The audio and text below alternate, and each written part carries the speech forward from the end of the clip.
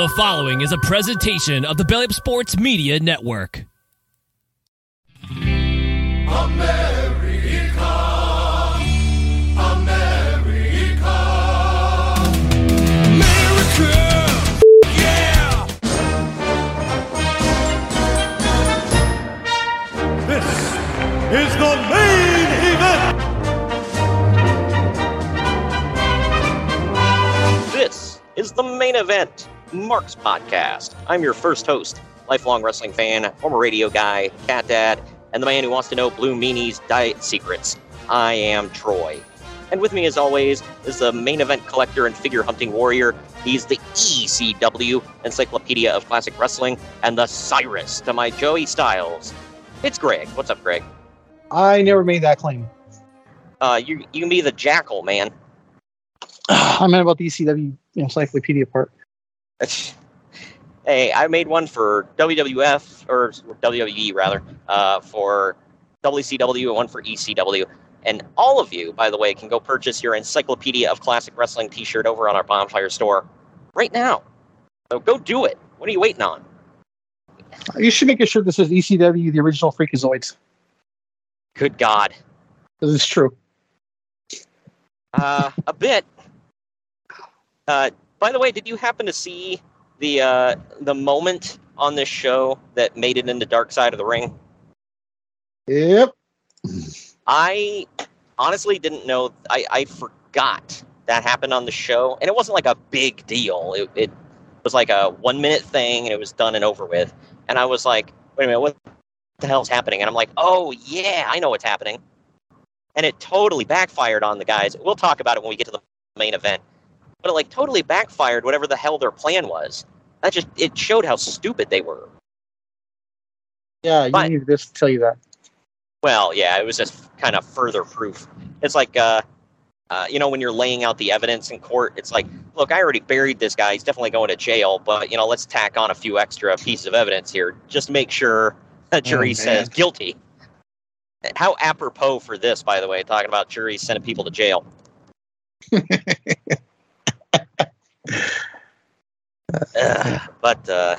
Yeah. If people don't know what we're talking about, like I said, stick around to when we cover the main event. We'll talk about it in length there.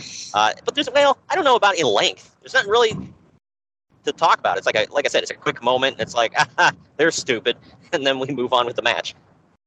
By the way, I don't think this was on pay-per-view. Good stuff, pal. Right. It definitely was. I remember watching it. Yeah, I think it was was this on videotape only?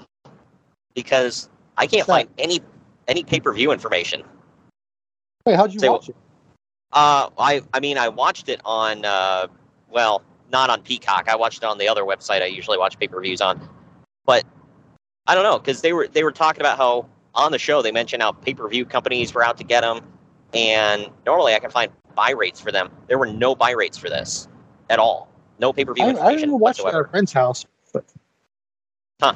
Well, maybe it was on pay-per-view and they just never released the numbers, which, that tracked, but either way, hey, any ECW fans out there that know more than I do, because Greg and I already talked about before, we didn't really watch ECW. I honestly didn't know you really watched any ECW shows live. If my friend had it on, I would go there and watch it. Oh, man. I'm sure that was, during this time, WCW kind of sucked, too, so it's like you basically had WWF or nothing. Yep. This is when they were really great, too. Right, yeah, 2000 was a really good year in WWF. We talked about it before, and we'll talk about, in the news, a lot of things going on with WWF, their TV deals and whatnot, and, you know what time of year it is, Greg. You know what just happened in WCW. Well, yep. That's the top story we got going on here. I knew it. Though, of course. Well, before we get into our first break and then the news and notes, I do want to pause right here to tell you all about the sponsor of the podcast that we value. Today's episode is sponsored by Mahler Bros Golf. We all want to look good on the golf course, but it often comes at the expense of feeling good. Mahler Bros Golf has polos that look good and feel good. With their lightweight and stretchy materials that hugs your body, you will feel cool while looking just as cool. Their polos are guaranteed to make you look better, but it's up to you to golf better.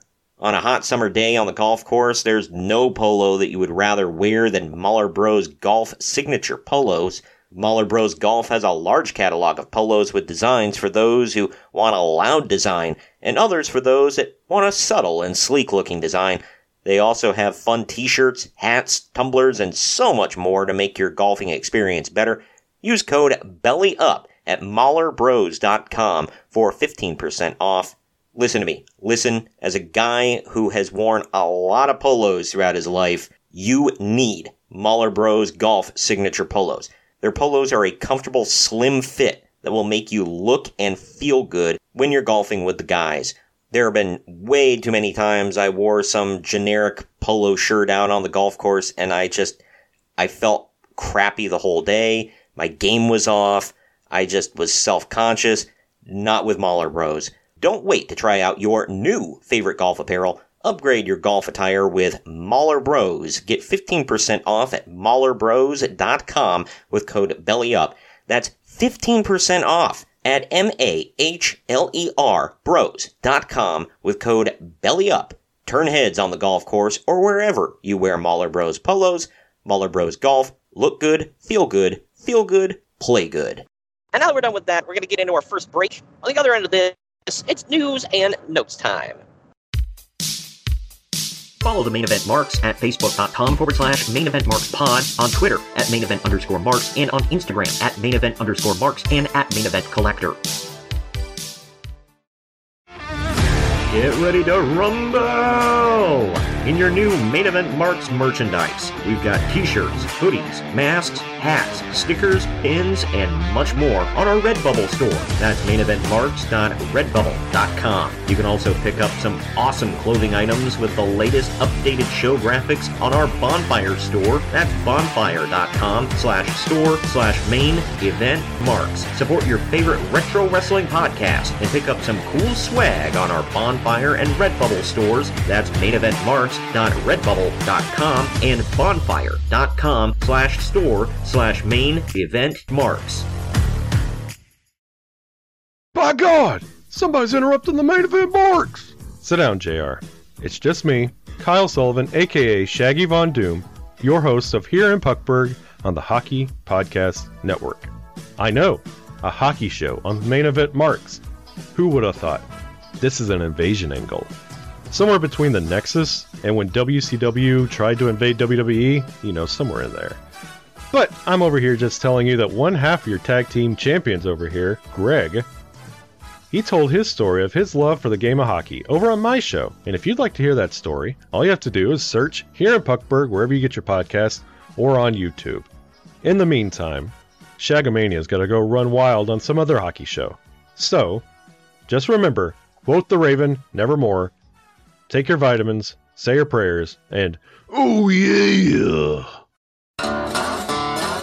The Main Event Marks are available wherever you get podcasts and on YouTube. Find all of our links on our link tree at linktr.ee/Main Event Marks. And we're back. We're back. Do you like your coffee like you like your podcasts? Gimmick and politics free? Well, so do we here at the Main Event Marks, and so do the guys and gals at Coffee Brand Coffee, where they ditch the gimmicks. You see, when you buy your coffee from other roasters, chances are that they've been sitting on the shelf for heaven knows how long. Don't rob yourself of freshness. At Coffee Brand Coffee, they roast to order, ensuring that you get the freshest coffee possible. And as Greg will tell you, that's what counts. Coffee Brand Coffee offers bagged coffee as well as K-Cups, and for the non-coffee people, they offer a variety of teas and cocos. Just click on the link down in the podcast description or go to coffeebrandcoffee.com and use our promo code MAINEVENT, all one word, at checkout to get 5% off your order. That's coffeebrandcoffee.com and use the promo code MAINEVENT to save 5% at checkout. It is news and notes time. Got anything cracking today? I do. How about that? Ah, yeah. It's 5 o'clock somewhere. Yeah, here. It is 2:30. I'll show you a picture of my box. Oh, hell yeah. Can I expect it through email or DM? Anyway, I'm trying to be healthy today.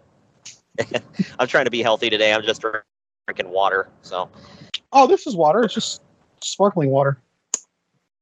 Oh yeah, got the flavor to it. Well, we're gonna hit the opening here. Get right into the news and notes. That is correct. Shut the fuck up, Dave.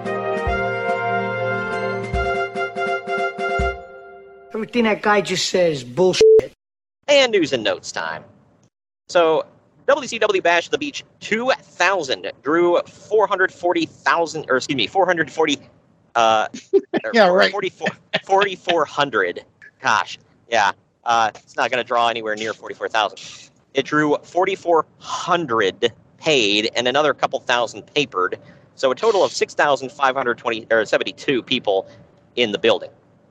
Not good, believe me, not good. They still Worst announced pay-per-view ever. Well, they still announced it as a sellout of 16,000 on the show, which was one of the bigger exaggerations WCW has recently made. What did they say? They said it was a sellout in a building that holds 16,000. Oh, Yeah, okay. like good grief. Like you guys are effing shameless. Like, why don't you just do like the old like Gorilla Monsoon and be like, it's a packed house here tonight. Like that. SRO signs are out. Yeah. It's like just say it's a packed house, or we got a ton of rabid fans here tonight, or something to that effect. But it's like, really a sellout, especially when you drew like what, half a house, if that, not even like a third of a house. That's a whopper. Well, and that brings us into this. WCW developmental wrestler Chris Harris. Hey, how about that? Was in a backstage segment dressed as a fake Sting and hit Vampiro with a bat so that Hulk Hogan could be seen walking out of the building with his son Nick in the background. Nice. Vince Russo then came out and cut a bad, obscenity-laced shoot promo on Hogan, with the crowd not having a clue what he was talking about, because most wrestling fans aren't hardcore newsletter readers. Russo talked about why he came back due to his loyalty to WCW. Quote, as everyone in the WWF will attest, if nothing else, Russo is loyal, end quote. Loyal to what? Yeah, loyal to himself, maybe. Like, what? People are like liberal with that definition, huh? Yeah, how have you proved your loyalty? Like, tell me, just like seriously. He's Like, proving his loyalty to effing shoots, bro. Yeah, right. Bro, I proved my loyalty to Crash TV and boobs, bro. But Hulk Hogan went on the Bubba the Love Sponge radio show, which, that's where all the good things happen. You're right. He went on the very next day and told his version of the story. Hogan claimed that he was willing to put over Jeff Jarrett, but then he found out that Vince Russo had no plans to use him after that, and only then did he insist on winning the title, which made Russo go nuts and said that Russo was cursing him out, while Eric Bischoff was apparently on Hogan's side and was arguing with Russo over it. Then they all called Brad Siegel, who agreed with to Hogan winning the title, and so they, and along with Johnny Ace, worked the match and the finish, which involved Russo running in. Wow, no, that happened. Yeah, right. But then Scott Steiner would come out and chase Russo off, leading to Hogan winning the belt.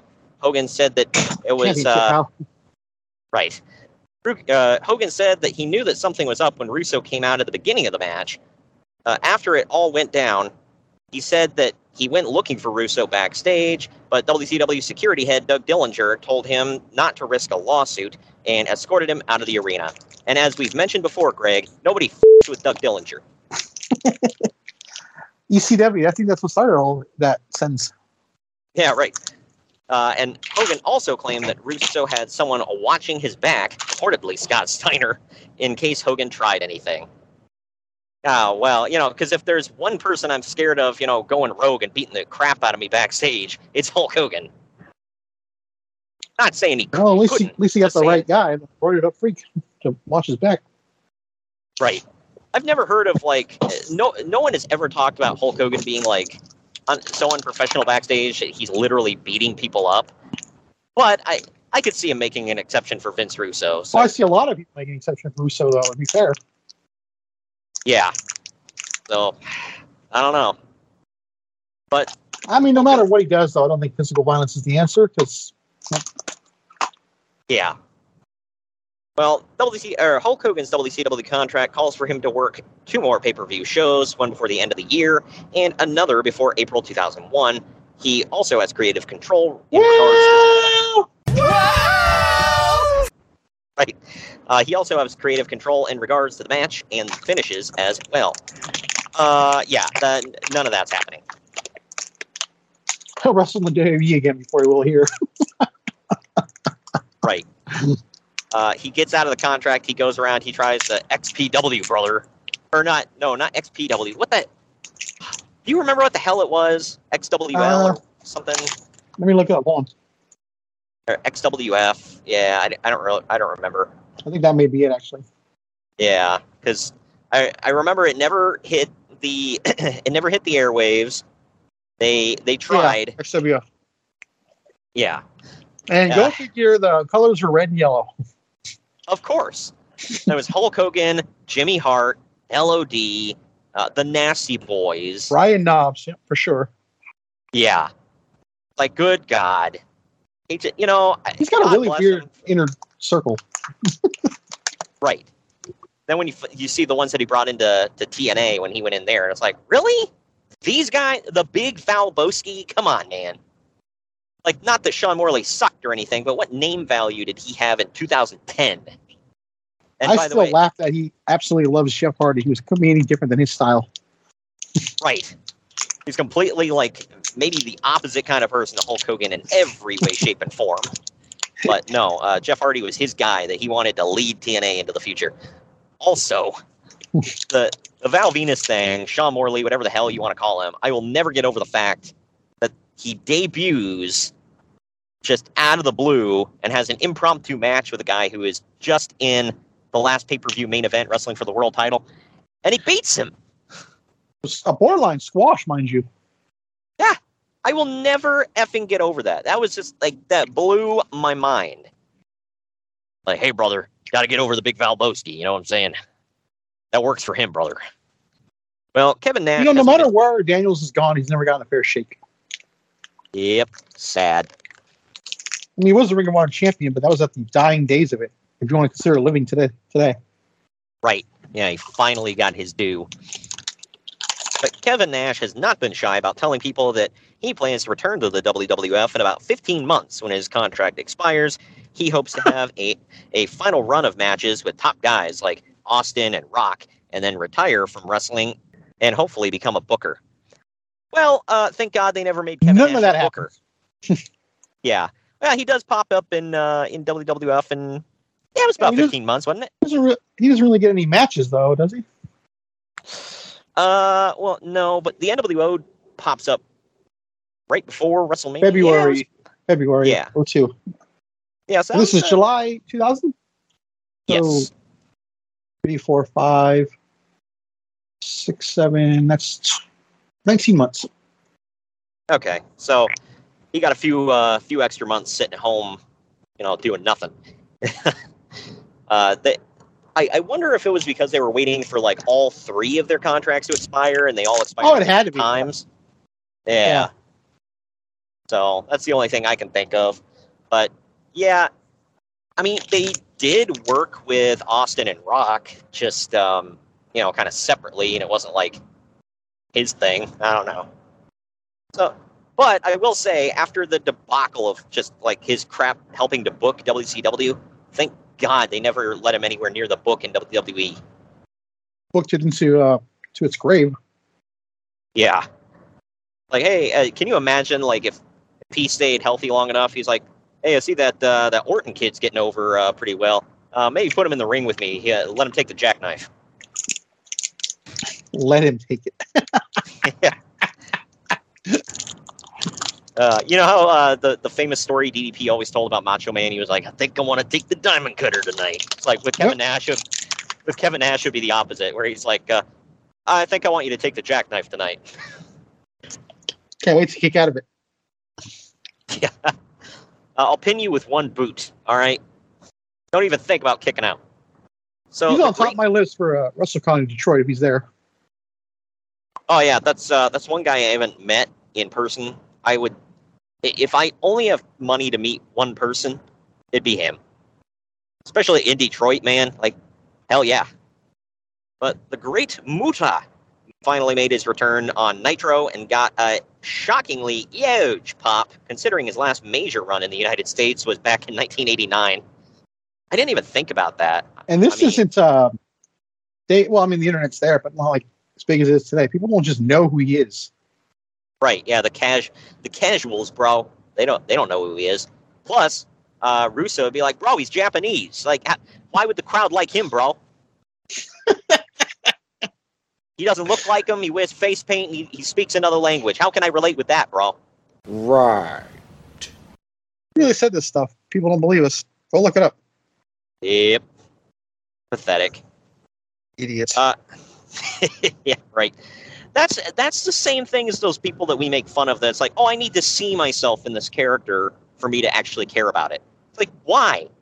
Like, I'll show my middle finger and be like, see yourself in this. Yeah. And it's like, why do you need to, quote, see yourself in everything, man? I need to identify with them. Yeah, you know what? I love the game Ghost of Tsushima. I can't identify with an ancient Japanese samurai dude at all. Not even like 1%. But the game is damn good, so I like it. Oh no, he's not a short little white guy. I can't identify with him. I'm still struggling to figure out what the hell people mean when they say that. They have to be just like you? Well, yeah. I should stop playing Grand Theft Auto then. Yeah. Ric Flair and Conan both had surgery from Dr. James Andrews in Birmingham on the same day. Flair for a rotator cuff and Conan for a torn tricep. Flair hopes to be back in September, while Conan won't be cleared until October. I don't know the timeline, but I know Conan does come back. I don't know when, though. I'm going to assume this. Flair definitely comes back because he's managing the Magnificent Seven at Sin. Now in the archives, I believe. No, we have not done Sin. That is. Thank God. Wow, that all ties hand in hand. Thank God for not doing Sin. Yeah. Well, I was going to say, what do you mean, thank God? That just means we can do it in the future. So, buckle up, buckaroo. Good God. I've mostly booked January. You know what? I'm looking at my already, calendar, and I think I'm sick that day. For fun. Yeah, right. Well, I've mostly... Hey, good luck. Good for you. I've mostly booked January at this point, and Sin is not on there. Yeah, well, I'm sure you'll put Sin in there with whatever show you have on there. That's a repeat. Hey, I've been double checking now because I've done this 2-3 times already. So now I've been like super anal about it. It's like, have we done it? Where is it? Anyway, Bret Hart is hoping to find out in a few weeks if he has a chance of returning to the ring. It's believed that he suffered multiple concussions in a short period of time. Yeah, that's not going to end well. That really sucks. Return to the ring at WrestleMania 26. Yeah, that was a match. And he wrestled, quote unquote, in big ass jean shorts and a hockey. Because, that's the Bret Hart we all know and love. Oh, it's Canadian. Yeah, right. This one, this hurts just reading it, man. Johnny the Bull got injured on Nitro last week, suffering Johnny the Bull, by the way, was Relic. Which, might I add, is killer spelled backwards, of course. And then he went on to be... And then in the Indies, he went on to be Red Rum, which is murder spelled backwards, of course. He suffered a ruptured bladder and some other pelvis injuries and a torn up buttocks, whatever that means. What the hell was he doing? I think he hit the turnbuckle or something. I can't remember. I remember specifically he had to be carried out. I mean, for obvious reasons. I like how, by the way, the injury, the one part of his injury is just labeled as a torn up buttocks. And I heard bladder in there too. I'm trying to figure out what the hell he was doing. Well, I don't know if I want to know. Well, he's expected to be out of action for about 2 months. It turns out he had a torn urethra. Hot damn. Damn. So he went in dick first. I didn't say it. I wanted to be said, but I didn't want to say it. Oh, man. That sucks, though, man. Like, ow. Like I said, that hurts just reading it. Well, even worse than that, man. I have terrible... Okay, the urethra is about like a half a centimeter. How do you hurt that? Not a big target. If you F up your penis, man, I mean, that's... I don't know. But anyway, I have terrible news, man. This is the worst news of the entire podcast. I can tell it's bad. Kid Romeo has been released. No. He'll be back. Yeah. So what you're saying, Greg, is #plans changed. Definitely changed. Yeah, because I was going to say I'm pretty damn sure he's on one of the. He's on Creed, isn't he? He's on the final Nitro. I can tell you that. Oh, okay. I mean, Skipper lose to Rey Mysterio and Kidman. Oh yeah, lose their coveted cruiserweight tag team titles. Right. We never see again, which kind of hurts to this day. Dude, like I said, those titles look like they ordered them off of one of those websites where you can get like the fantasy football championships and crap like that. Yep. They were awful. As much crap as people talk about the current WWE tag titles, those are miles ahead of this crap. I looked at those things and went, yuck. You ain't seen nothing yet. Right. Ugh, man. This one is actually, I mean, it sucks for him, but it's a positive story. Bam Bam Bigelow recently made news for saving several children from a house fire and suffering second-degree burns over his body. He was burned on more than 40% of his body and was hospitalized for 2 months. Jeez. Yeah, I mean, that part sucks, but damn. Like, I mean, you and I have talked about some effed up stuff he's said and done in the past, whatever, but I mean, you ran into a burning building to save children. Like, that's the epitome of hero right there, man. Zero training, by the way, or at least I would assume. Could be wrong. Well, he's got the flames all over his head, so... Yeah, maybe he thought that made him impervious. He's like, bro, I'm already covered in flames, bro. He's from Jersey, so I assume he says bro. I don't know. Joey. Right.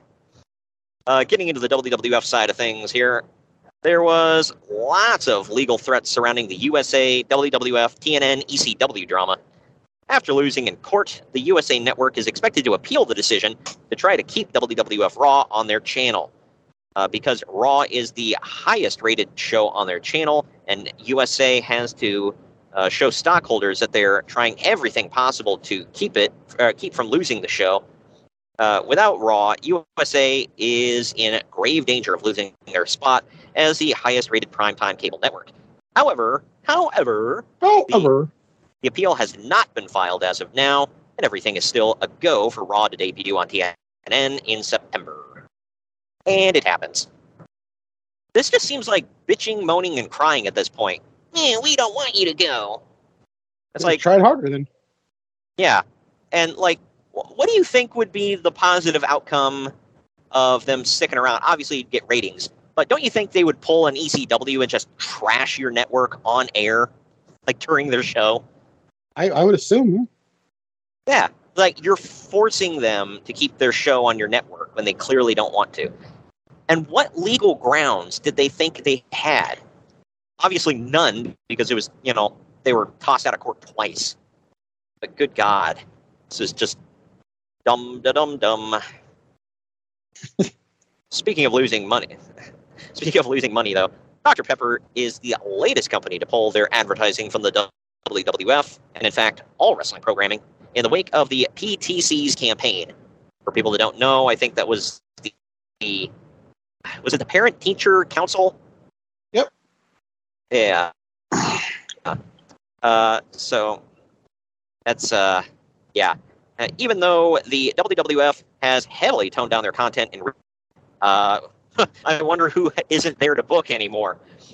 The PTC hasn't let up on them, likely because the WWF decided to turn it into a personal feud, which did nothing but piss off the PTC. The Steven Richards character is clearly a riff of the PTC, and while it's funny, right, dude, as a kid, I had no idea. I didn't follow this crap. I didn't know. But as an adult looking back, it's like, yeah, that's obvious. Like, duh. But, yeah, so anyway, while it's funny, all it's doing is giving the PTC more reason to keep harassing their sponsors. UFC has proven that there is a domino effect to bad publicity like this, and it's now happening with WWF as sponsors continue dropping like flies due to the PTC pressure, and it probably would have been in WWF's best interest to work out a peaceful compromise when this all started. What peaceful compromise could there be? They don't want you to exist. Something tells me it'll all be fine. Yeah, right. God dang it, pal. We got to go PG. But, yeah, I mean, the PTC, I don't know if it's still called that, but these groups have been around for a long time, and last I knew, they were still hounding certain networks. There is a show on, don't ask me what network off the top of my head, maybe Fox, but it was called Lucifer. And it's based on a comic book version of Lucifer and his story and whatever. And I remember them protesting the channel and protesting the show and whatever, even though it comes on late at night after most children's bedtimes. But they protested the show and the channel and called for the cancellation and all this other crap. And it's like, good God, man. It's not like it's, porn being shown on network television. Like, Bro. I don't know. Bro, boobs. But my thing is, like, you and I talked about this. Parents who, whose kids don't watch certain things because, hey, the parent pays attention to what the hell their kids are watching. They're like, don't watch that. And it's like, okay, that's the end of it. But either way, Steve Austin is said to be getting back into great shape, but he's still at least another month or two away from returning. And he still has to meet with doctors to get an idea of just how he'll be able to do when he does return. Austin has been telling people that he wants to return, but if he can't perform at the level he wants to be at, then he won't, because he doesn't want to come back and just live off his name value like Hulk Hogan while not being able to deliver in the ring. Hot damn. Wow. Shot hot fired. Yeah, right. I mean, he's not entirely wrong about that, because, but then again, did the quality go down that much in Hogan matches? Let's be honest. It's not like he was pumping out 5-star classics, all right? Well, that's not what Dave Meltzer said, is it? Yeah, well, and the thing with Austin, I mean, it's kind of something similar, where it's like, how many wrestling moves and big-time, like, holy crap moments did he pull off? There's a lot of punching, kicking, brawling. He did his Luthez press and the stunner, and that was about it. He could have lived off of that for the next, 5 years at least. But, no, he comes back. He has a match at the upcoming WrestleMania, the WrestleMania after that, and then he's gone ski for the next quite a few years. Obviously, he came back and wrestled Kevin Owens at 2 WrestleManias ago, but, yeah. And that was fantastic, by the way. And again, it was a Stone Cold style match. How many wrestling moves did you see other than, I think there were maybe 2 suplexes in the match? But one was out in the crowd. Right. Frickin' Austin took a suplex on the ground. I was like, God dang. Been out of the ring for how long? For your hurt back and neck. And then you're like, hey, kid, how about you suplex me on the damn concrete? Holy God, man. But you were there live, so you're a lucky sumbitch. I mean, you kind of figured they were actually going to have a match, right? Because obviously they didn't set it up like a match. It was just it was obvious. Kevin Owens show. Clear as day. Right, yeah. And it's like we were just kind of sitting there on the edge of our seat, do it. and by God, it happened. So on the latest OVW taping, they debuted some nerd named Shelton Benjamin in a short match against the Collector. Let's take a moment to appreciate that name. Who the hell is the Collector? No effing clue. Gone forever, bro. Let's look it up. Hold on. You said OVW, right? Yeah. The Collector. I'll bet you it's somebody.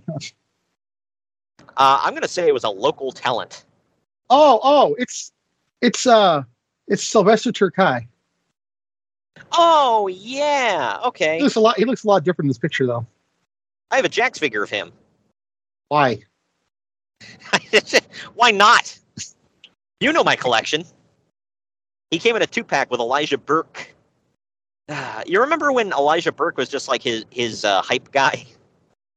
Yep, his Trick Williams. Yeah, right. But anyway, it was a shoot-style amateur wrestling type match, and Benjamin, who was portrayed as some jobber, got the surprise pinfall. Benjamin is apparently a really good athlete, and this is his first real match, and he was still obviously green, but has a ton of potential. Well, yeah, I guess you could say that. Yeah, he won't do much. Yeah, right. I still feel like they kind of missed the boat on that guy. Like, he's still there. I know. That's the thing. Right. And I feel like, I mean, it's not like he's done nothing in his career. I'm not saying that. But you remember when he was having that feud with Triple H and, like, putting on great matches and people were, like, on his side and everything, like, really going for him? Mm-hmm. Like, he was hot as hell then, and just nothing. Shortly after that, it was just like, we need somebody to do a big holy crap spot in this ladder match. Throw in Shelton. Oh, he always delivered, too. Yep. You remember the gold standard? Yeah, he decided he wanted to be Cisco. Oh, man. I have a Mattel figure of that. They made a Mattel figure of that? Well, I found him at a local, the store called Marshall's is. I've heard of it. It's a clothing store. Found him there, and I didn't know it was a chase, so I opened it up. And yeah, so the chase was gold standard. Yeah. Actually, I have a Marshall's not far from where I live. I thought it was just like a furniture store. No, it's just clothing usually. I don't think there's any furniture at all. Huh. Cool. I don't think. I've honestly never been in one, so yeah, I was. there was a debate because like they were opening it up for the longest time. It took them forever to open, but they had to sign up, and me and my wife kept driving by, and every time I'd be like, "What the hell is Marshall's?" I was like, "I don't think I've ever been in one," and we would always be like, furniture store? I don't know. Like, it's a good guess. Yeah. Well, the idiots. This is a funny thing. It's one of those tin roofs or metal roofs, whatever, and they like painted it, but not with like good paint. So they've been open like 6 months, and half the paint is already wore off the roof. Good Lord. Yeah, I'm like, dude, why? Like, well, again, to be like you, why not? Right. God. But anyway, that takes us to this portion of the podcast, which we have some stuff after this segment, but yeah, let's hit it. This week in ECW. So, if I may, sir, my Jewish father lawyer. Right. Well, his Jewish father lawyer ain't helping him out with this one. Because following the TNN announcement, the cancellation of ECW effective in September, or of the cancellation of ECW effective in September, ECW is now threatening legal action against the network, claiming TNN violated their contract by not properly promoting ECW as part of their deal.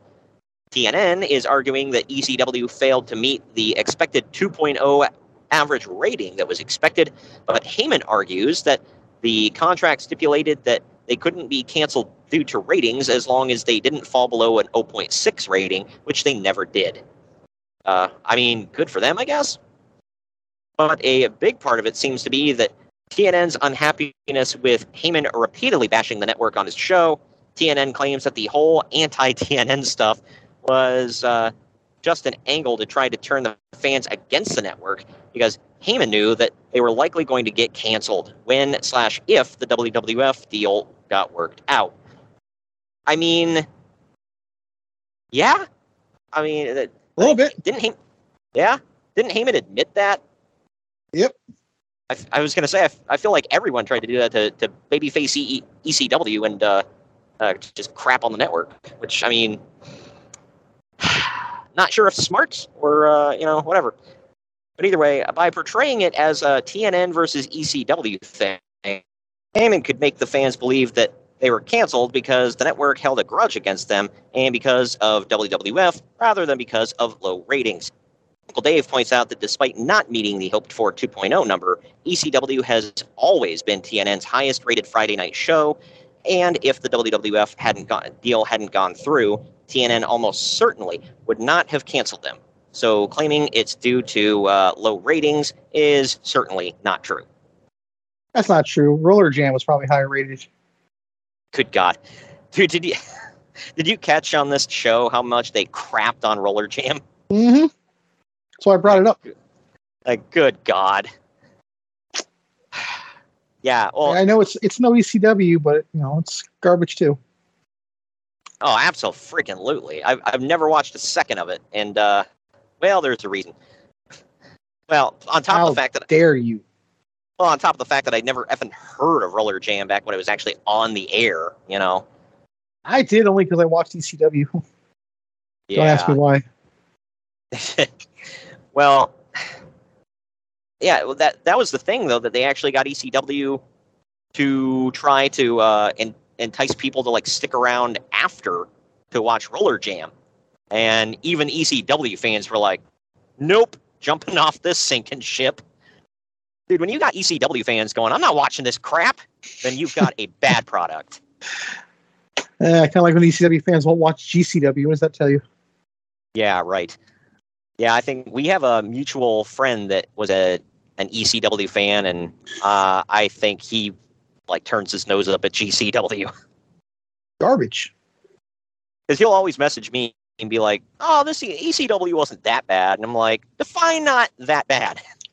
What are we holding the standard up against? I'll say there was a couple of events that weren't that bad. Right, yeah. The company and the show as a whole, yeah. Yeah, that's big questionable, man. Anyway, Paul Heyman apparently didn't think too highly of Raven during his most recent ECW run. Heyman says that he felt like Raven did nothing for the company this past year and spent most of his time there partying and getting out of shape, and says he didn't clean up or start trying to get back into shape until only recently, when he realized that WWF wasn't going to take him otherwise.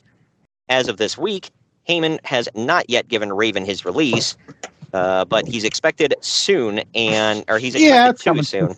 Right. And Raven's already got his WWF paperwork in hand. Got to put out the door. Dude, this is literally the second time this has happened.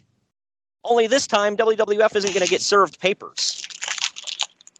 Well, I'll fax you his contract, sir. You remember that whole thing with WCW? Yes, I do. It was they were like, he kept now in the archives. I want to say it was Fall Brawl 98? Yeah, something like that. 97, maybe? Yeah, because it was, I like how it was, well, he has a contract, so therefore he cannot work for you. And when they're like, okay, well, just, what's the proof? And Paul Heyman's proof was literally, trust me, bro. You can take my word for it, sir. Yeah, because if there's one dude whose word I'm going to take, it's Paul effing Heyman in the 90s. What are you saying? That he would rather climb a tree and tell a lie than stand on the ground and tell the truth. Okay. That you couldn't believe him if his tongue was notarized. Did I get them all in at this point? I think you did. Okay. Good crap, pal. Pal. So this one makes me freaking laugh. There was a weird incident with Bob Backlund at an ECW show, and apparently it's not an angle. That's a weird incident. I'm stuck on that. Yeah, involving Bob Backlund. Like, literally every part of this story, I can believe. He was looking for registered voters. Yeah, right. Yeah, well, apparently here it was, where's Poughkeepsie? Is that New York? Poughkeepsie, New York? Yeah. Say? Okay, so that's where this story is happening. So, God. I don't even know what to do with any of this. Yeah, right. Well, Backlund showed up to an ECW event in Poughkeepsie and was hanging out backstage before the show, which I'm sure that was just a sight to behold, man. I don't even know where to go with that one. I can't imagine Bob Backlund, with his background, hanging out backstage at ECW. Yeah, it's like lamb and tuna fish, right? Yeah, right. Well, maybe he was there to see the king of old school. Like that's the only thing I can think of. Later, during a Kid Cash C.W. Anderson match, which you can't interrupt that, Bob Backlund went out in the crowd and started doing his usual gimmick, being wacky and arguing with fans and whatnot, right in the middle of the match, which obviously distracted the crowd and pissed off apparently some people backstage. Security ended up taking Backlund out of the building. Good God. All this tracks. Yeah. So you mean in 2000, just if you were at a wrestling show, any company, a wild Bob Backlund may appear. Yeah. Wow. Like he's a damn Rattata in Pokemon or something. A wild Bob Backlund appears. That's what it comes down to. Like, holy crap. Yeah, pretty much. Anyway. One final story I got for you here. This one you may know more about than me, and we've talked about this guy in the past. So, in brief MMA news, Hoist Gracie had a big interview where he talked about various opponents he's faced. He trashed Ken Shamrock, basically calling him a UFC creation and a paper champion. That's Yeah, what happened to those old are Hoist when words. he had to fight by the rules? Yeah, right. Well, when asked about Walid Ismail, I don't know who that is, but who beat Gracie in 1998 in a 5-minute match, he made excuses about coming into the fight injured. When asked about Kazushi Sakuraba, who beat Gracie in a 90-minute match recently, he made a bunch of more of excuses, claiming that Sakuraba tapped out earlier in the fight and the ref just didn't see it. Good God. Claiming that Sakuraba spent most of the fight running from him and that he was a dirty fighter and so forth. Sore loser much. Yeah. So he just spent this entire interview crying. Bro, he cried, bro. Like you did when Matt Hughes kicked his ass. When did Matt Hughes kick his ass? Was it in the late 80s or late 90s? 2000. I want to say it's 2003. Okay, so that's still coming up. So he was bitching and crying before Matt Hughes even had his way with him. Pretty sad. That's an apt term. Had his way with him because he did. Destroyed him. Man. Made him call him daddy. You and I have talked about that before, where Hoist Gracie just loves to bitch and complain and make excuses and all that. Like, Oh, hell yeah. The old school guys hate at the time, the new rules. It's not Yeah, regulated. what do you mean I got to follow rules and make things fair? That's not right. How am I supposed to win? Tank Abbott went off on it too. Oh, yeah, he bitched and complained and everything else under the sun. Like, dude, I can't beat shut up the F 100-pound morons anymore. Right. I can't be the toughest guy at the barbecue anymore, man. That sucks. It's all he ever was too. Yeah. So Oh man, we're getting a letter. Yeah. So instead, I'm gonna bitch, moan, and cry, and I'm gonna call one of the greatest fighters on the planet Gay Boy, because that makes me look like the bigger, tougher man. Yeah, that boy would kick the piss out of him. That does it for the news and notes. Are you ready to get into the event? No. Oh, come on, man. All right, well, we're going to take our next break. On the other end of this, it's ECW time. Follow the Main Event Marks at facebook.com/Main Event Marks Pod, on Twitter at Main Event _Marks, and on Instagram at Main Event _Marks and at Main Event Collector. What's up, everybody? I am the hardest part of the ring, the host of the Apron Bump podcast. Ugh.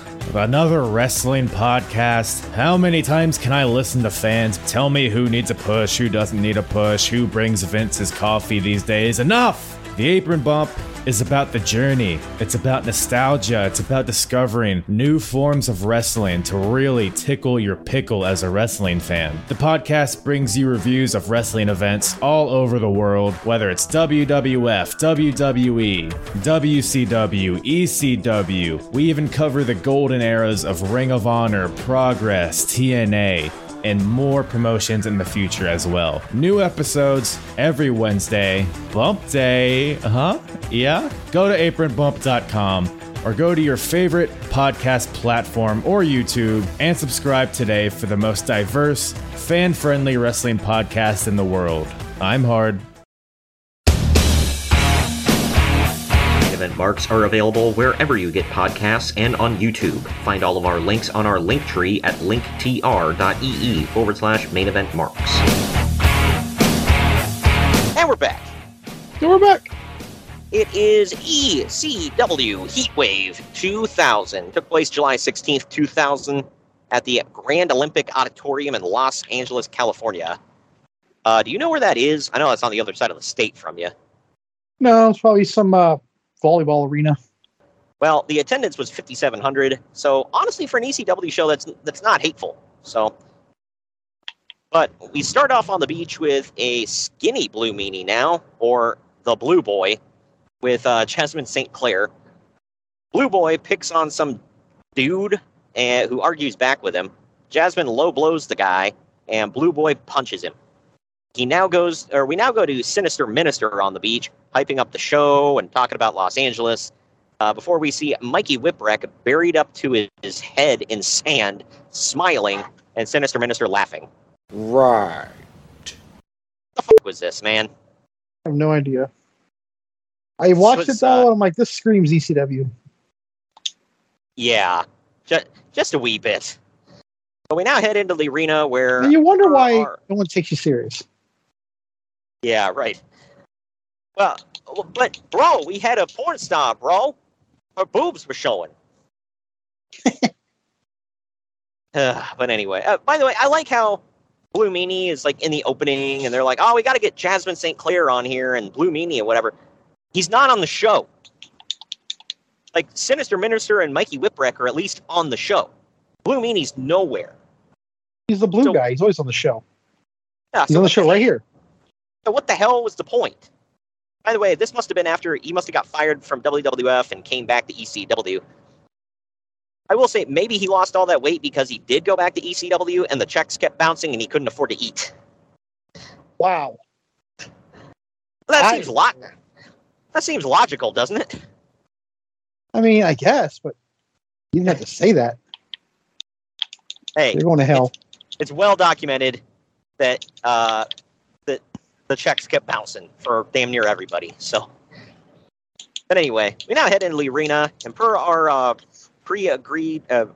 earlier agreement, Joey Styles and Joel Gertner introduce us to the pay-per-view. Not shockingly, Cyrus comes out to interrupt. Why did they do this every show? Because they had to find somebody to get Gertner out of there. Every damn time. It was like, oh, we're going to have Joey Styles and Joel Gertner. And I knew for a fact, no, you're not. Like, just start us off with Styles and Cyrus and be done with it, man. Damn. Oh, because Gertner has to get beat up. Yeah, it's like, have Gertner come out, do his little disgusting limerick and get the F out, and then have Cyrus come in. Like, I don't... Whatever. Lazy booking. I'll use it this week. But, not shockingly, Cyrus comes out to interrupt, and he repeatedly shouts, "Excuse me," like the future Vicky Guerrero, and then asks, "Do you know who I am?" like the future Bully Ray. Unfortunately. Yeah, right. Yeah, I know who you are. You're Jackal of the Truth Commission. But anyway, Gertner and Cyrus argue back and forth with a ton, like a metric ton of gay jokes back and forth. And they 2000 a little more loose. Yeah, that's That is correct. and it wasn't just like normal gay jokes, whatever. No, they're dropping the big F word, the bundle of sticks word, over and over. God, you watch this on Peacock? Did they bleep any of that, or just leave it all in? No, they don't. They leave it in, but they also give you a warning too at the beginning. Oh, well, there you go. They should put a warning on every ECW show, and for all I know, they might. But anyway. You really have to. Isn't it kind of redundant? Yeah, pretty much. It's like, there should just be a warning label. It's like, if you're watching this, you know what you're watching. If you watch this, you've already gotten yourself into it too deep. Yeah, right. It's like, you know what you've done. All right, you don't need us to tell you. But anyway. Do you remember when Eric Bischoff was on Raw for the Miz and Maurice's wedding like a couple months back? Yeah. He's like, is anybody that objects? And then he pauses and goes, hell, we know how this is going to end. That's what I'm thinking. Like, hell, we know the show's going to go.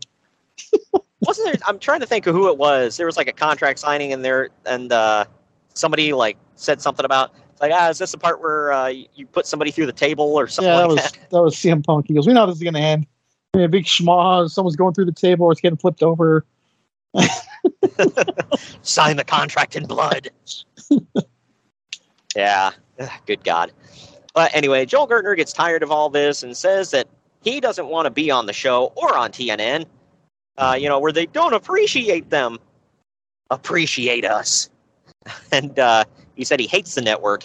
He then starts to walk away and then jumps Cyrus from behind. Security hits the ring now. Finally, they take Gertner away, and Cyrus says that he wants him in jail. Now, we know the law, Greg. If you do it in a wrestling ring, it's not illegal.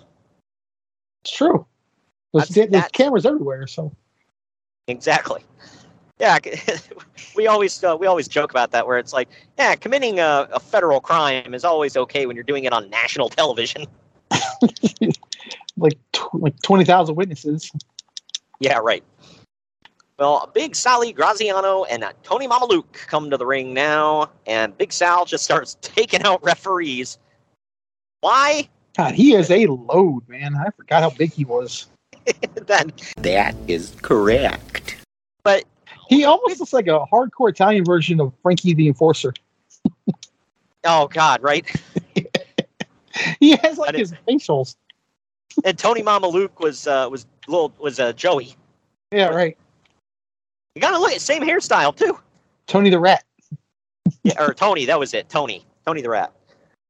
I think it's Joey. It's Joey. It is Joey. Yeah. Oh, okay. I just think Tony is that's his name. So Tony the Rat. I gotcha. I feel you now. Or as a friend of ours used to say, I smell you. But well, that's what we're going to be saying at WrestleCon. But I digress. I smell this event. By the way, gotta ask, why the hell did he just start coming out and start beating the crap out of referees? Reasons. You know why? Because he needed something to fill in the rest of the gap he had, because his match was only going to be about 2 minutes or so. So he needed something to not to get ahead. Yeah. Well, yeah, because when I look at Big Sal, I think cardio. But anyway, well, you know why, Greg? Me, right?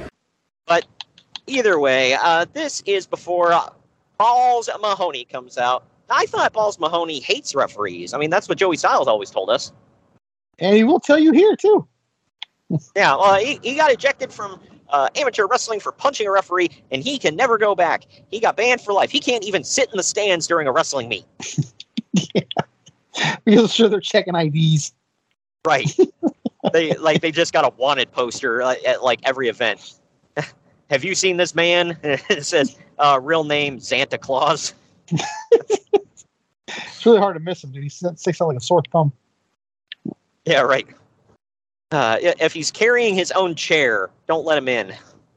Anyway, this match is Big Sally Graziano with Tony Mamaluke in his corner versus Balls Mahoney. Goes about a minute and a half. Because, hell yeah, we needed this to open the show. Yeah. So, So Big Why do you Sal. say that like, sarcastically? You know what? This is one of the greatest matches in the history of ECW right here. Shut the up. A Big Sal makes pretty short work of Balls with a belly-to-belly suplex for the pin.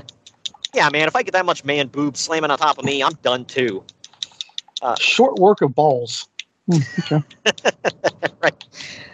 Jasmine St. Clair made short work. You know what? Never mind. Uncle Dave and I both gave this a dud. What say you? Yeah, I didn't even rate it. As you like to say, it was a segment between two bells. Good God. But we now go backstage with Rob Van Dam and Bill Alfonso. Fonzie says that RVD is going to drag Scotty Anton to a 5-star match tonight and a 5-star ass whipping. I mean, that second thing maybe, but 5-star match. Van Dam should be excited that he's in a match with the Scotty Anton. Or no, Scotty Riggs, I should say. Yeah, right. Yeah, because, Rob Van Dam is great and all, but he's not God. All right. American male great. Yeah, well, he's not a deity. All right. There's no way he's getting a 5-star match out of Sick Boy. So, just saying. Either way, RVD says that he's fired up since Anton turned his back on him, and tonight he'll take him out. But now, when Simon Diamond and Swinger come to the ring for their match, yes, this team. Diamond says, quote, Simon and Swinger have a problem. Oh, no. And then he introduces his supposed problem solver. No. Not Tomko. C.W. Anderson. Doing what? I guess he's doing like a tribute, but it comes off as more of a horrible cosplay of Arn Anderson with his throat slitting. Right. So we remind everybody that the big star is on the other channel. Right. Yep. I guess somebody gave him that name, and then he actually asked later on. I believe. I think he asked Arn. He was like, "Do you mind?" He's like, "Does it bother you that I'm using that name?" And I guess Arn was like, "Nah, I don't give a shit." He's like, I think it was something along the lines of, "Do you think my real name's Anderson? I don't give a shit." For those that don't know, Arn Anderson was also given the name because he happened to look like another guy named Anderson. So there you go. I just don't think that CW looked like Arn at all, or Ole, but I could see it. I mean, he didn't look exactly like him, but he had the hair, the face, kind of. I'm wondering about Carl Anderson. It's like, was that supposed to be like from the Anderson family tree, or he just went with Anderson? I think that's just his name, isn't it? I have no idea, honestly. Maybe it is. Maybe I'm just full of shit and I don't know it. But anyway. I could have told you that. Anderson gets stopped midway to the ring by Joe E. Dangerously. It was Joe, right? Joe E. Dangerously? Lou E. Dangerously. God, why did I think Joe?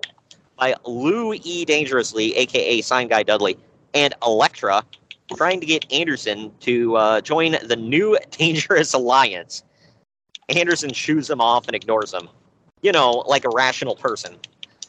This was so stupid.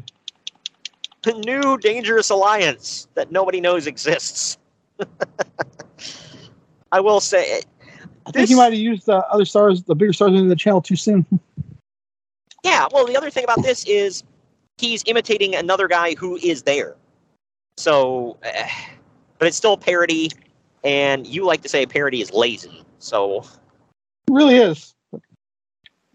It was a little funny, I'll admit. He did look a lot like Heyman from certain angles, especially from behind. But yeah, it's just like, God. This match boss, Louis Dangerously. Yeah. How many times did Joey Styles say that? He had to make sure we knew his nickname was the Boss. Yeah, because people will take that seriously.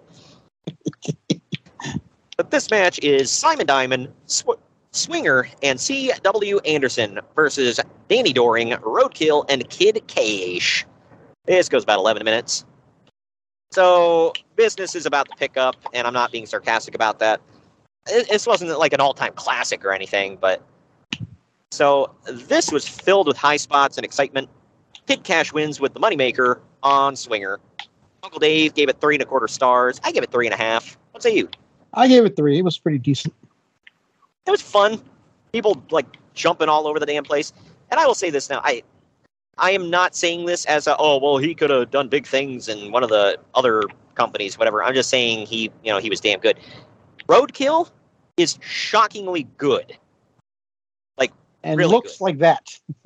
Right. The angry Amish chicken plucker. Chickens. I always loved that. Dorian would cut some long promo, whatever. Then they would just go to him and he'd be like, chickens. Like, what the best promo in all of wrestling. Yeah, right.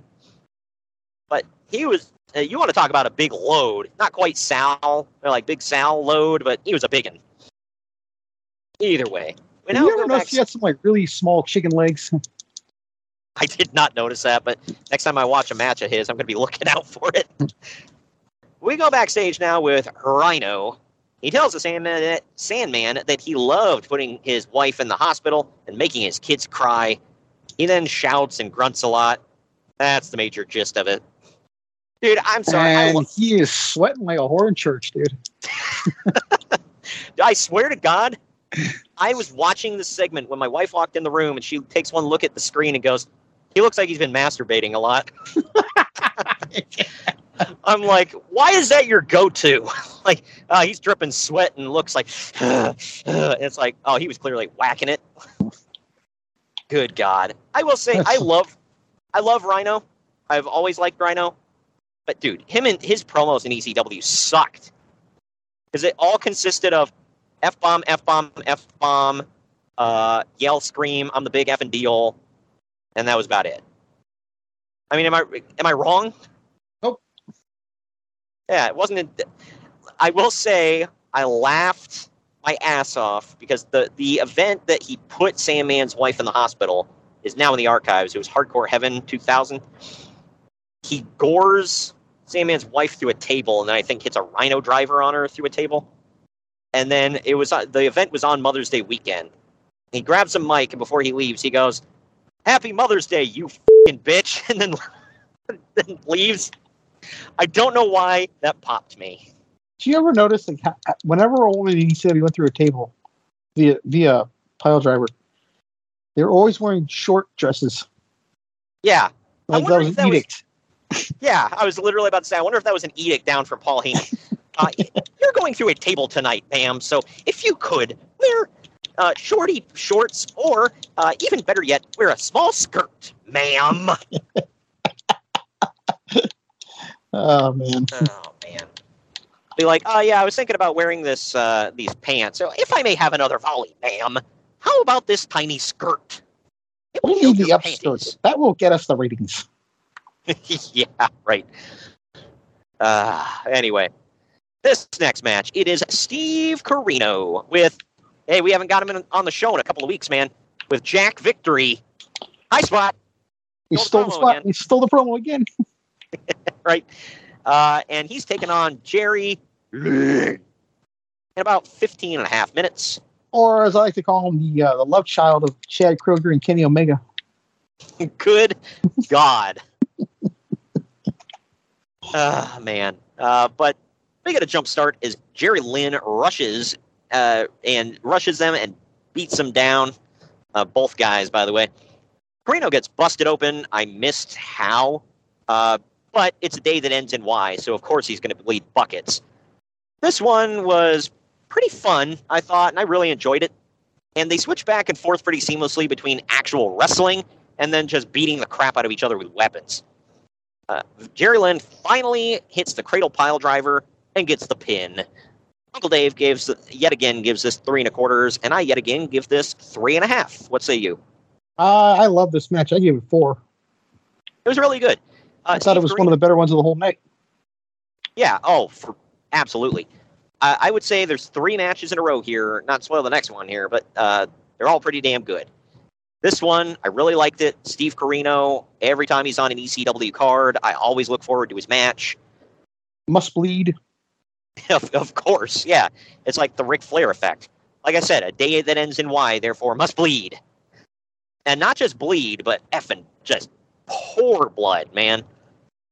And he had blonde hair, so. Yep.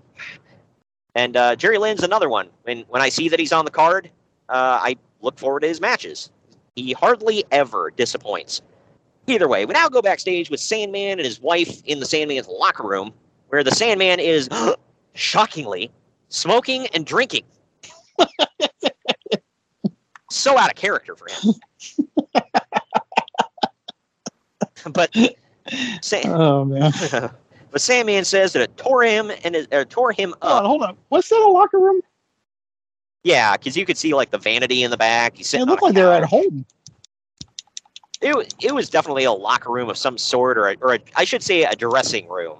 I don't know if there's a difference. I guess there's a difference between a dressing room and a locker room, because you had the sitting area there, you had the vanity in the back, and then the little. Yeah, because like I said, this definitely looked like they were just sitting in the living room of their house. That's what I thought at first, until the next part of the segment. And I was like, okay.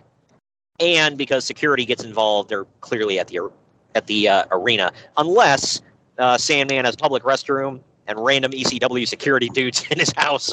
So, well, it's ECW, so I can go with the public restroom, but yeah, right. He makes ECW money, so he's got to have a public restroom in his house. Sandman says that it tore him and his wife up, having to see her in the hospital, and for 7 weeks. Apparently, she was in the hospital for 7 damn weeks. Like, good God, man. And he says he's going to tear Rhino up tonight. Rhino sneaks in behind him.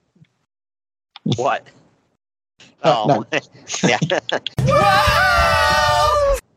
But Rhino sneaks in from behind and hits him with a Singapore cane because, of course, before dragging the Sandman's wife... This is 2023?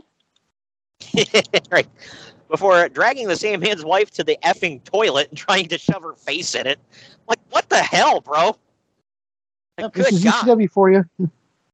What is it with ECW and wanting to abuse the crap out of this man's wife? We're going to abuse her. Yeah, bro, abuse her, bro. Bro, it's bring your wife to work week. We're going to abuse the crap out of her, bro. Whatever. But anyway, Sandman jumps Rhino from behind now before security rushes in to break it all up. So he just happened to be sitting around. They took this long to come in, by the way. Yeah, right.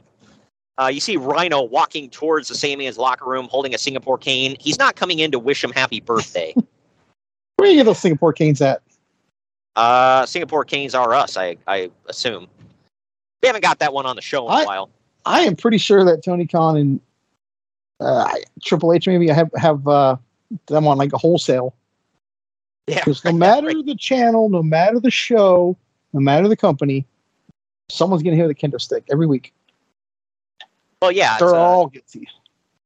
Well, yeah, they keep them in business. It's like a giant warehouse, and they got like one of those subscription deals where it's a reoccurring shipment every month. Yep. One to Jacksonville, one to Connecticut. But at the commentary table now, they call out Dawn Marie, who flirts with Cyrus. Look, I will admit, looking like that. Exactly. I will admit, I fast forward through this, but at the same time, man, it's hard not to stare at Dawn Marie, man. And all the way live. She did nothing for him. She was no Kenny Omega. Good God. 69 me, Dawn. A real quote on TV. Go look it up if you don't believe us. Yep. Look, I'm not just pulling this out of my ass. If I was pulling quotes out of my ass, that wouldn't be the one. Speaking of pulling stuff out of my ass, New Jack comes out on crutches now, I guess to cut a promo. However, the Baldies save us all and jump his ass from behind and throw him in the ring. You know, you were talking earlier about Curtin always getting taken out to open the show. The Baldies are always taking out New Jack. That was another thing too. Or somebody. What did they showed up. What did they have against him, man? Because normally it's somebody saying the N-word to New Jack, according to him. They must. Did he call them like Guidos or something? I don't know. I guess. I don't know the origins of their feud. I guess because Obviously, DeVito is Italian. So what did he call him, a wop or something? Like, say he's looking a little waspy today. Like, I have no idea. I ain't touching that. I like what I don't know what what Angel is. I'm gonna assume Hispanic of some sort. So I'm just going with the racial component. Yeah, I'm gonna go with the racial aspect of this because this is literally everything about New Jack. All comes back to somebody called him the N-word, so he stabbed a mother effer. But either way, they beat the piss out of New Jack. I like how, by the way, he's not wrestling on the show, not even cutting a promo. Thank God. Right. We see him for literally like a minute, and he gets effing staple gunned. Right. Because why not? Because fuck him, right? But anyway, finally, Chris Chetty with platinum blonde hair now, and Nova run out to attack Dubaldis. By the way, the reason I don't watch on Peacock is because I watch like an actual like pay-per-view rip or whatever of the events. I know where to find them, and they have the original theme music. I had no idea that Nova and Chris Chetty came out to Intergalactic by. Well, that was just Nova's theme, but yeah. Okay. Yeah, it makes sense since his name is Nova, but yeah. I remember when Beastie Boys. I think it was the last ever pay-per-view, he drops the Supernova thing, and he starts using "Bang Your Head" from Quiet Riot. I remember that. Which is a weird-ass transition. Yeah, right. Yeah, you go from Beastie Boys to Quiet Riot. Quite a jump. That's something. But I like his attire here. He's wearing a Flash getup. That was pretty cool. But this match here is Dubaldis of Angel and DeVito taking on Chris Chetty and Nova. It goes about 4.5 minutes. By the way, I was wrong. It's the next match that's a really good one. This one it's okay. But in the end, Chetty hits the Amityville Horror on Angel, followed by both men hitting the Tidal Wave for the win. Uncle Dave gave this 2.25 stars. I gave it an even dose. What say you? 2.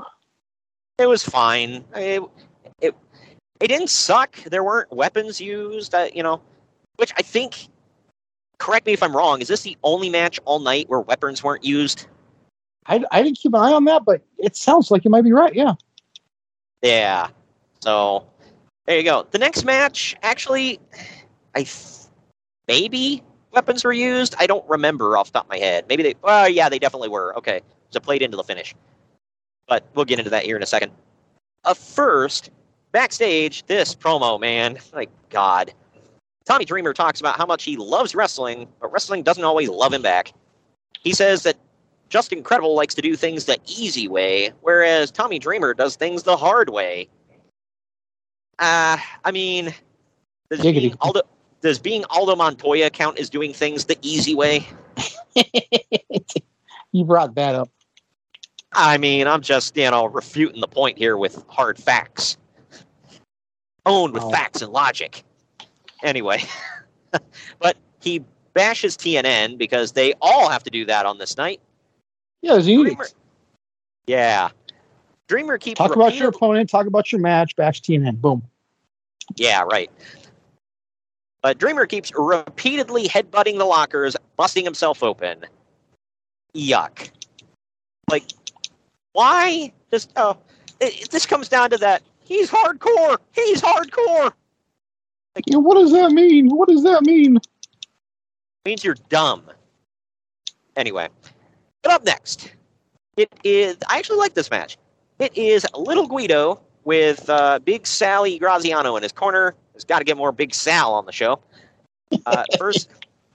Versus Psychosis, who apparently, I'm assuming, just got fired from WCW. And oddly enough, is in his full, Psychosis getup without the mask. It's like, why? But anyway. He lost the mask in WCW. I assume he wanted to just keep it going. Yeah. It's like, why didn't you pull what Rey Mysterio would eventually do? It's like, just put it back on, man. Like, Eric Bischoff's not making you keep it off anymore. But they're also taking on Yoshihiro Tajiri and Mikey Whipwreck with Sinister Minister in his corner. This is a 4-way dance. It goes 9 minutes, 17 seconds. So this was originally supposed to be a 3-way dance, But during the introductions, Mikey Whipwreck comes out and just joins the match because... How many times have we seen this three-way dance? Yeah. Well, now they added Psychosis, Greg, so it's new. Hot, fresh, and new. By the way, you like how during the match, Joey Styles has to remind us, oh, would you believe me if I told you Mikey Whipwreck successfully defended the ECW title against Steve Austin? Yeah. Like, shut up, Joey. Good grief. But, yeah, just comes out and joins the effing match, because that is just something you can do in ECW, because what rule book?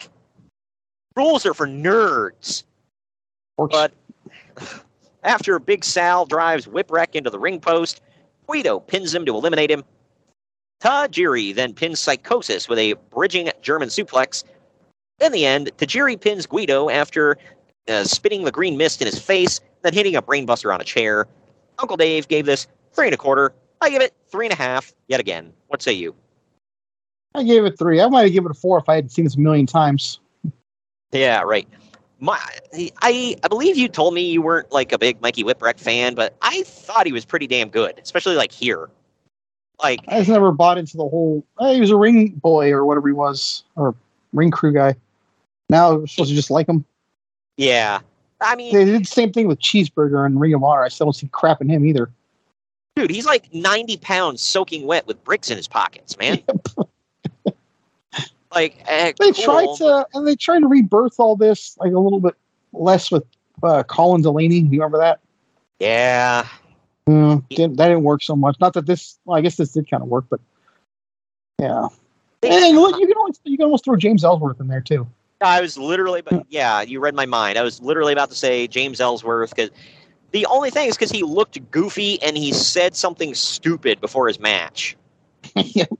He was literally out there to get buried by Braun, and then next thing you know, and then anybody with 2 hands has a chance. I mean, he's not wrong, but so are you saying people with like just one hand can't beat anybody up? Yeah, I guess so. And then WWE had the bright idea, hey, how about we turn this little nerd into a heel?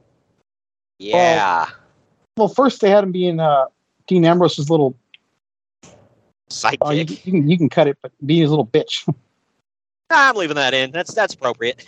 That whole thing also got him on Jericho's list, so there was that. Yeah. The lexicon of Le Champion.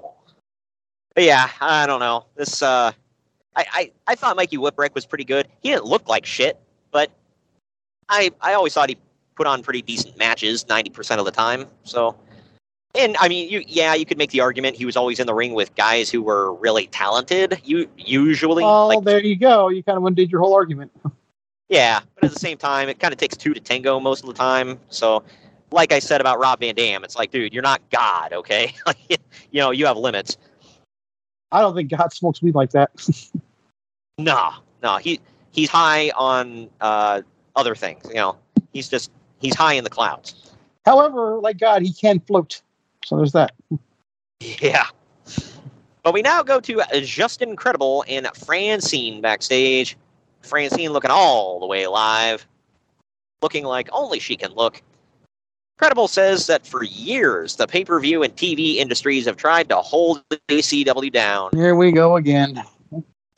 Yep. Look, man, I get it, but at the same time, I think y'all did a good enough job holding yourselves down for years, so there's that. But he says I want to say that if the day ever came where AEW got kicked off of Turner, Tony Khan would have his guys do all this TBS and TNT. Yeah, right. Darren damn T. Oh, man. And he's got the 2 biggest trolls in the history of pro wrestling on his side, too, so they would do it. Yep. But he says that if he has to dive into barbed wire, he'll do it just to leave as ECW champion. Yeah, cool. That's what we need. Yeah. Yeah, barbed wire. Blood. Death. This is essentially Aldo Montoya versus the idiot with suspenders. Yeah, right. You know what I was thinking now that they have Max? I mean, I realize they've had HBO Max for a while, but Max are trying to expand more or whatever. I'm wondering, it's like, why don't they put a section on, because it's been around for long enough at this point, why don't they put a section on Max like they do for, like, you can go to, like, Turner Classic Movies and, I think it's Shibli or whatever, I don't know, the anime stuff, and all the other, like, sections they have, and now Discovery. Like, have one on there for AEW and put their archive stuff on there. I think it's coming. I'm pretty sure it is. I mean, I did hear something about All Out might be on Max, so that would be great. I mean, I don't because they're a week apart. So yeah, I don't see a good argument against this stuff right there. And if you're really trying to drive subscriptions, I mean, there are some AEW loyalists that would sign up in a heartbeat. You talk about the free boys. I mean, you just said that AEW would drive subscriptions. Wow. Okay. They do have a rabid fan base, and people who like AEW don't necessarily subscribe yet. So, I mean, it's not going to drive anybody away from the service. So the people who have it, but the people who don't like also, AEW. There's a million ways to get it for free too. Right. Like, I have it for free through Comcast, so there's that. Are you talking HBO or? Well, Max, whatever. Max or whatever the F. Yeah. Right. Yeah. Yeah. So there you go. I mean, and you can like or hate AEW all you want, but I've never thought more content was a bad thing. Like, I see zero arguments against it. Well, it can be when you don't present the good stuff on said content. Yeah. I mean, it's something, man. Anybody will watch it. So I think Tubi, if I remember correctly, has Lucha Underground. I was like, holy crap, really? That was a random one. That's still around? No, it's like old stuff from Lucha Underground. Did Tubi go get the pay now? Not that I know of. I have it downloaded. I have never paid for it. But then again, I haven't opened it in a couple months. So either way. This next match is Rhino defending the ECW World Television title against the Sandman. Just over 8.5 minutes. I like the fact, by the way, I like the fact, by the way, that Sandman is wearing a Sandman comic book T-shirt. I thought that was pretty cool. I thought that was clever. And yeah, and not Sandman from like Spider-Man. Sandman from the Dark Horse comics. For anybody that doesn't know, I think Raven also wore that shirt. Oh yeah, I do remember Raven wearing it. But Sandman has a cane right away and breaks it over Rhino's head. What did I just say? Well, it was kind of Sandman's gimmick, so I could forgive it here. But Rhino no-sells this damn thing. And, yeah. They bring a section of guardrail into the ring to slam each other on, because reasons. Jack f***ing Victory and Steve Carino rush the ring now and beat the crap out of Sandman. We got to get more Jack Victory on this show, man. I was excited as hell. Like, man, we need more Jack Victory. I felt bad for Rhino because he was about to steal the segment, man. But anyway, Spike Dudley now runs out in a leg cast. I'm like, why didn't I see this coming? Because like every time like big dudes are brawling and stuff, they got to throw him in there. Remind us that he's a pipsqueak that's going to get killed for comedy relief or something. Right. Well, and if I want somebody backing me up against three grown men, it's a small dude with one leg. Like, good God, if anything, it's a liability. Like, think about it, dude. How many times have you seen him beaten up by Mike Austin and Bigelow and Rhino, Big Dick Dudley, Big Sal? That was his thing, man. Either way, they both hit the 3D on Steve Carino. Rhino is up and he takes them both out, rather. He gores Spike in the corner and then hits a Rhino driver to that poor MFer through a table on the floor. Did you notice on there, dude? I swear his neck was like hella low. Like, he could have legit broke his neck. Oh, man. I didn't notice that, but yikes. I think Rhino did it fairly safe where he kind of leaned back with it so that his ass 1,000% broke the fall. But that's a big ass too. Yeah, right. For anybody out there that doesn't know, I was taught the very little bit of wrestling training I had. I was taught when you're taking the pile driver to make sure you're safe. When you wrap your arms around their thighs, kind of put them, like flatten your hands out and put them up over your head. And if there's room between your hands and the top of your head, you're good. Or so just don't do the stupid move. Yeah, or that too. But either way, like I said, he Rhino drivered that little MFer off the apron, through a table, outside the ring. Finally, Rhino hits a Rhino driver on the Sandman on the guardrail to get the win. Uncle Dave and I both gave it 2.5 stars. What say you? I gave it 2. It was okay. But, man, I had I looked at it like, was this supposed to be a match or just like two drunks in a bar fighting and then some friends join in? Yes. I had a friend years ago who is a faithful ECW, like, freak. You want to talk about freakazoids, man. Like, he was rabid for ECW. Like, he watched... Like Brian Myers rabid? Oh, yeah. Well, it was must-watch TV for him, man, because it was like, he would watch WCW, he would watch WWF, but when it came to ECW, he made sure he was there watching it live every week, no matter what. And always ordered the pay-per-views, had the toys, all of it. But I'm sorry. Yeah, right. Yeah, he was a weirdo, so that should tell you something. Well, he's friends with you. I mean, enough said, right? You and I do have an eclectic group of friends, so, you know. But, yeah, he hated Rhino. Hated him. And his reasoning was, he said, it was clear as day, Paul Heyman wanted himself a Goldberg, so he brought in Rhino to drill through everyone. That is hard to argue. Yeah, dude, he came in and just beat the shit out of everyone. Ran through them like diarrhea after a long night at Taco Bell. What the hell? Hey, we're talking about ECW, we're not all right? For a sponsor or anything, so luckily. Well, if Taco Bell is willing to sponsor us, I do eat quite a bit of Taco Bell, so, you know. And no, I do not have the diarrheas all the time, but I was going to say, talking about ECW and diarrhea go hand in hand, okay? That's very true. But either way. You just turn off some listeners, but whatever. Well, they bought the ticket, you know, they saw the ride, they still bought the ticket, all right? You know, take your seat, shut the F up. But after the match, Rhino busts open a beer and pours it all over himself. We then go to commentary where we get more Don Marie bouncing around. Not a bad way to use camera time. And now it's this. It is Scotty Anton taking on Rob Van Dam with Bill Alfonso in his corner. This is Scotty Riggs versus Robbie V. Hell yeah, they're Christian names. This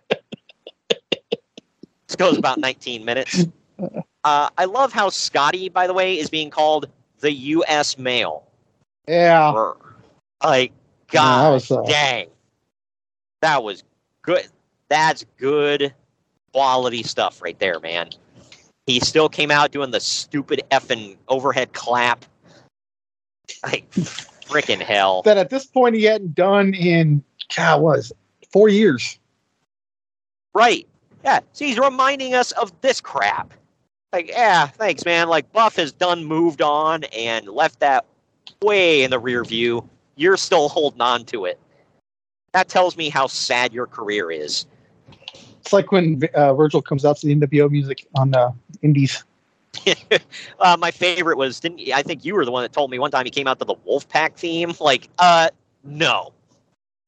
No, I was a mutual friend that told you that because he told me the same thing. Oh, okay. Yeah, I was like, what the frick? Why? Because why not? Yeah. But also, a big-ass sign right on Hardcam says... Yeah, I saw it. It says Anton should have called in sick. Yeah. Did it, everyone? Because his name was Sick Boy when he was in Raven's Flock in WCW. No, he wasn't Sick Boy. He was just Riggs. No, he wasn't. Oh, he was Scotty Riggs? Oh, okay. I thought he was... Who the hell was Sick Boy? I don't know who he was, but I did get the play on that, though, because we were in the same group, so that's... Okay, so then I don't get that sign at all. Because they're both in the flock. Okay. Still kind of... That's weird. It would have made more sense if he was Sick Boy, so never mind.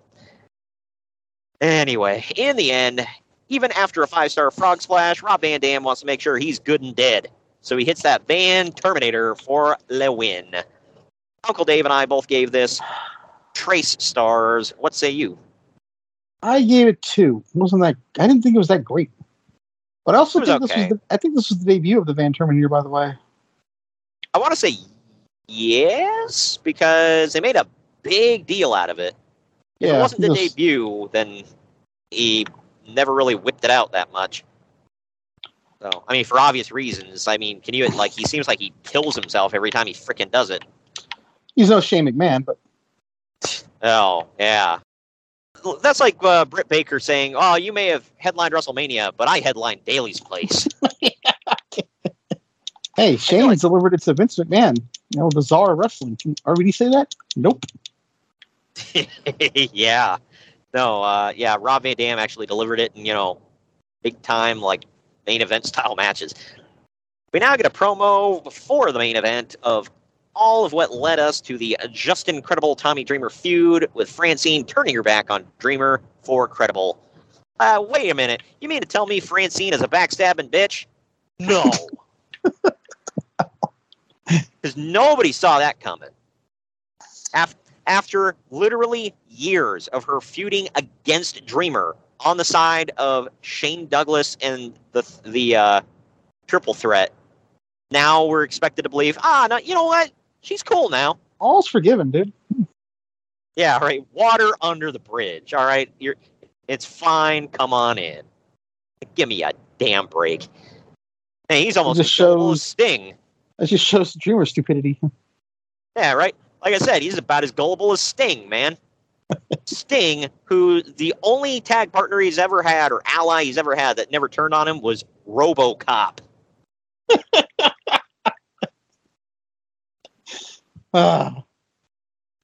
That's not hyperbole, by the way. That is, this is real. Halloween Havoc 91, I want to say 90. 90, yeah, 90.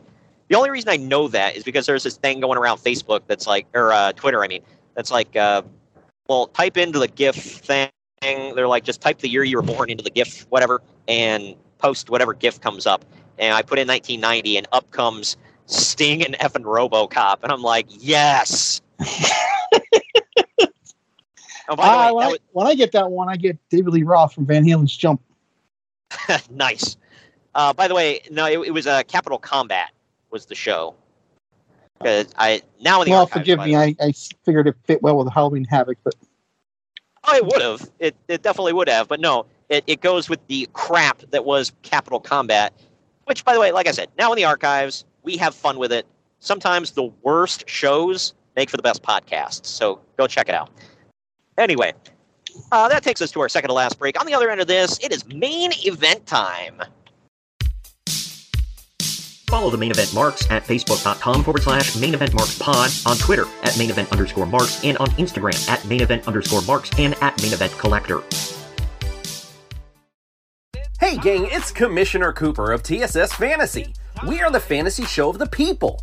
Expert fantasy advice, free contests, leading expert medical and legal analysis, and most importantly, you. Interact with us on all social media platforms or check us out at tssfantasy.com. You can hear us on Spotify, Apple and Google Podcasts, iHeartRadio, and many more. Check out the fun today and be a part of the most interactive fantasy show around. TSS Fantasy, the fantasy show of the people. Hello, everyone. My name is Ryan McCarthy, and I'm the host of the No Credentials Required podcast. Start your work week with the Monday Drop-In, where I talk about the sports beat in the Capital District, also known as the Mighty 518, as well as Metro New York sports from an upstate point of view. I also give a life lesson from a weekly sports story, so you might learn something from that. I also have a midweek podcast where I interview different sports personalities and talk about a wide array of topics. Take a listen and subscribe on your preferred podcast app, including Apple Podcasts, Spotify, Spreaker, Google Podcasts, Amazon Music, and iHeartRadio. Also check out our social media channels on Twitter and Instagram, BellyUpNCR, and Facebook.com/BellyUpSportsNCR. We're a part of the Belly Up Sports Podcast Network in association with Godzilla Media. No credentials required, where you don't need a press pass to talk sports. The main event marks are available wherever you get podcasts and on YouTube. Find all of our links on our link tree at linktr.ee/main event marks. And we're back. We're back. Main event, it is just incredible with Francine. He's defending the ECW title against Tommy Dreamer with Jazz and Gorgeous George in his corner. Yes, Macho Man's Gorgeous George. Why was she here? I think this is what she got fired for doing porn, right? She didn't do porn. It was chastity. Oh, I don't know.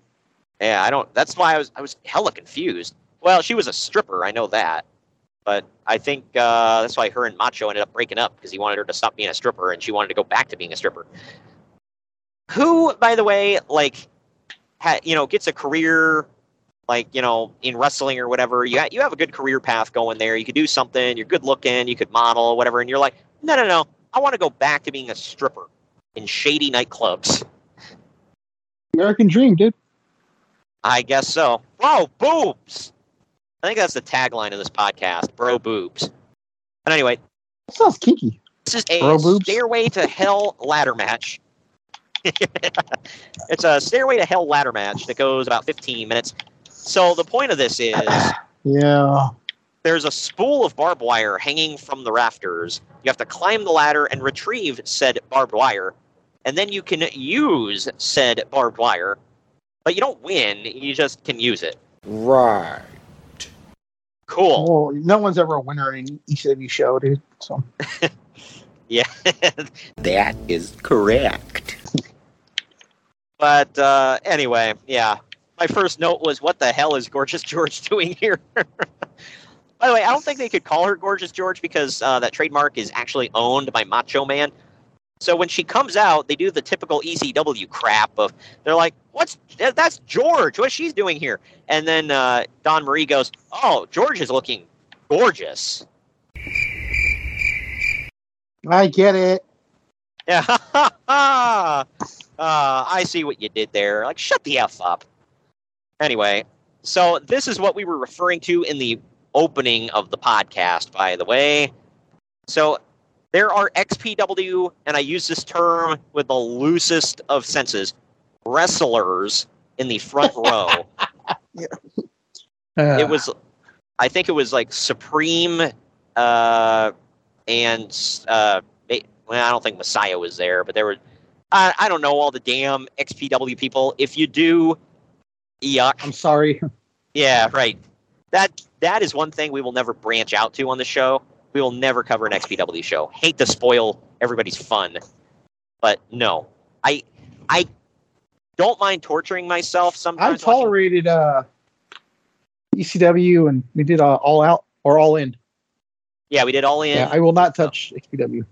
We've done UWF. We've branched out to, a lot of things. I mean, we've done WCCW and whatever else. We've done Ring of Honor, TNA, and AWA. New Japan, AWA. I mean, we've done a lot. But, yeah, no. XPW, no thank you. I'd rather do a Nick Gage match. Yeah, I would seriously rather cover GCW.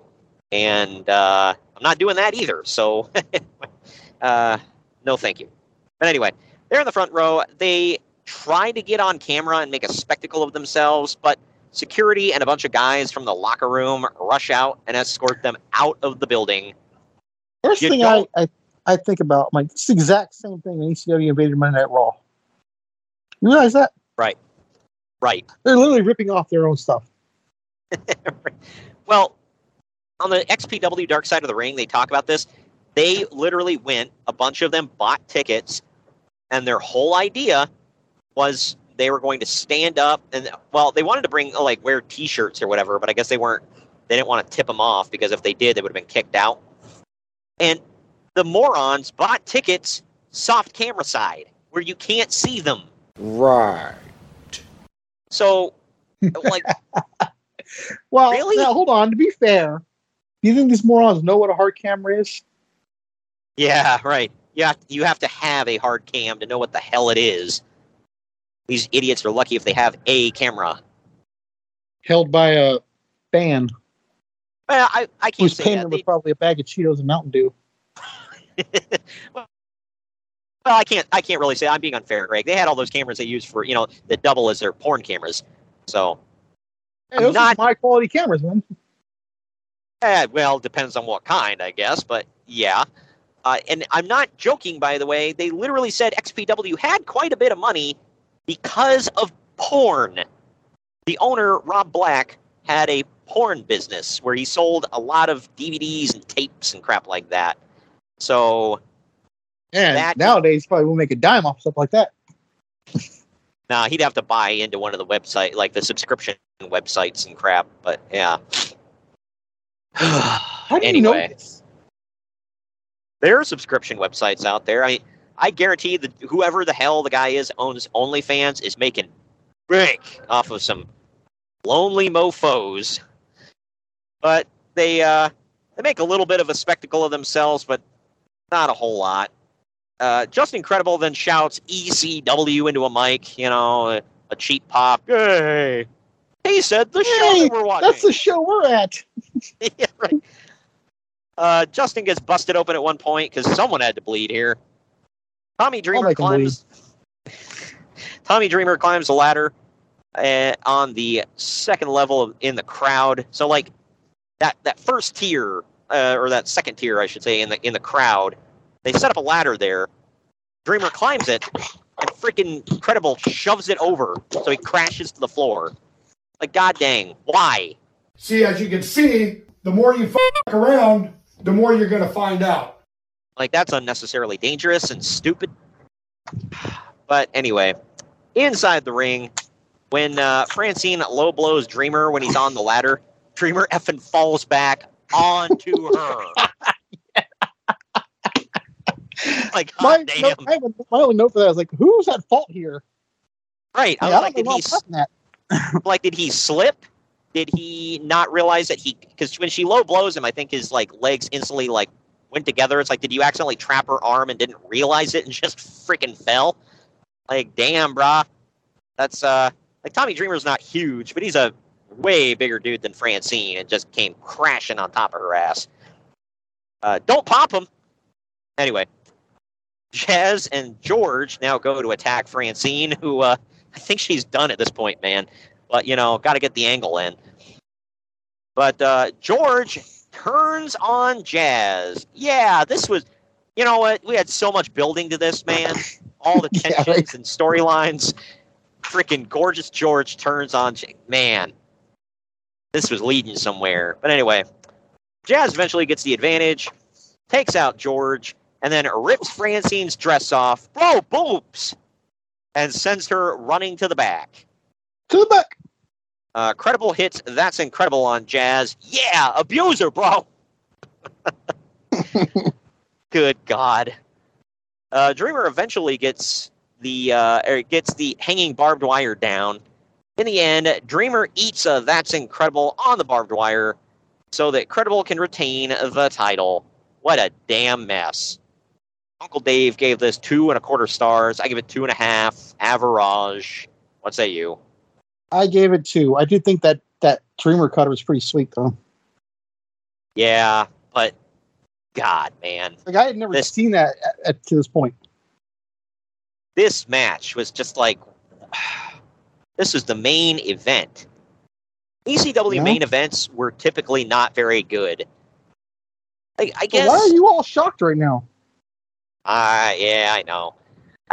My thing is, like, I guess I can't really put that all on them and them alone because you and I always talked about that with WCW. Like, the undercard is where it's at. The main event was just kind of there. WWE was the opposite. Right. Yeah, because in WCW, the main event, arguably, I mean, I don't think there's any argument to it. The main event in WCW always was the draw. It was the big time match that was built up, usually for the world title or a celebrity or something like that. 9 times out of 10, it wasn't very good. But the undercard was great. And yeah, to your point, the undercard in WWF was like, yeah, it's okay. You get to the main event, and it's like, damn. You had some of the biggest stars in the world, working their asses off, man.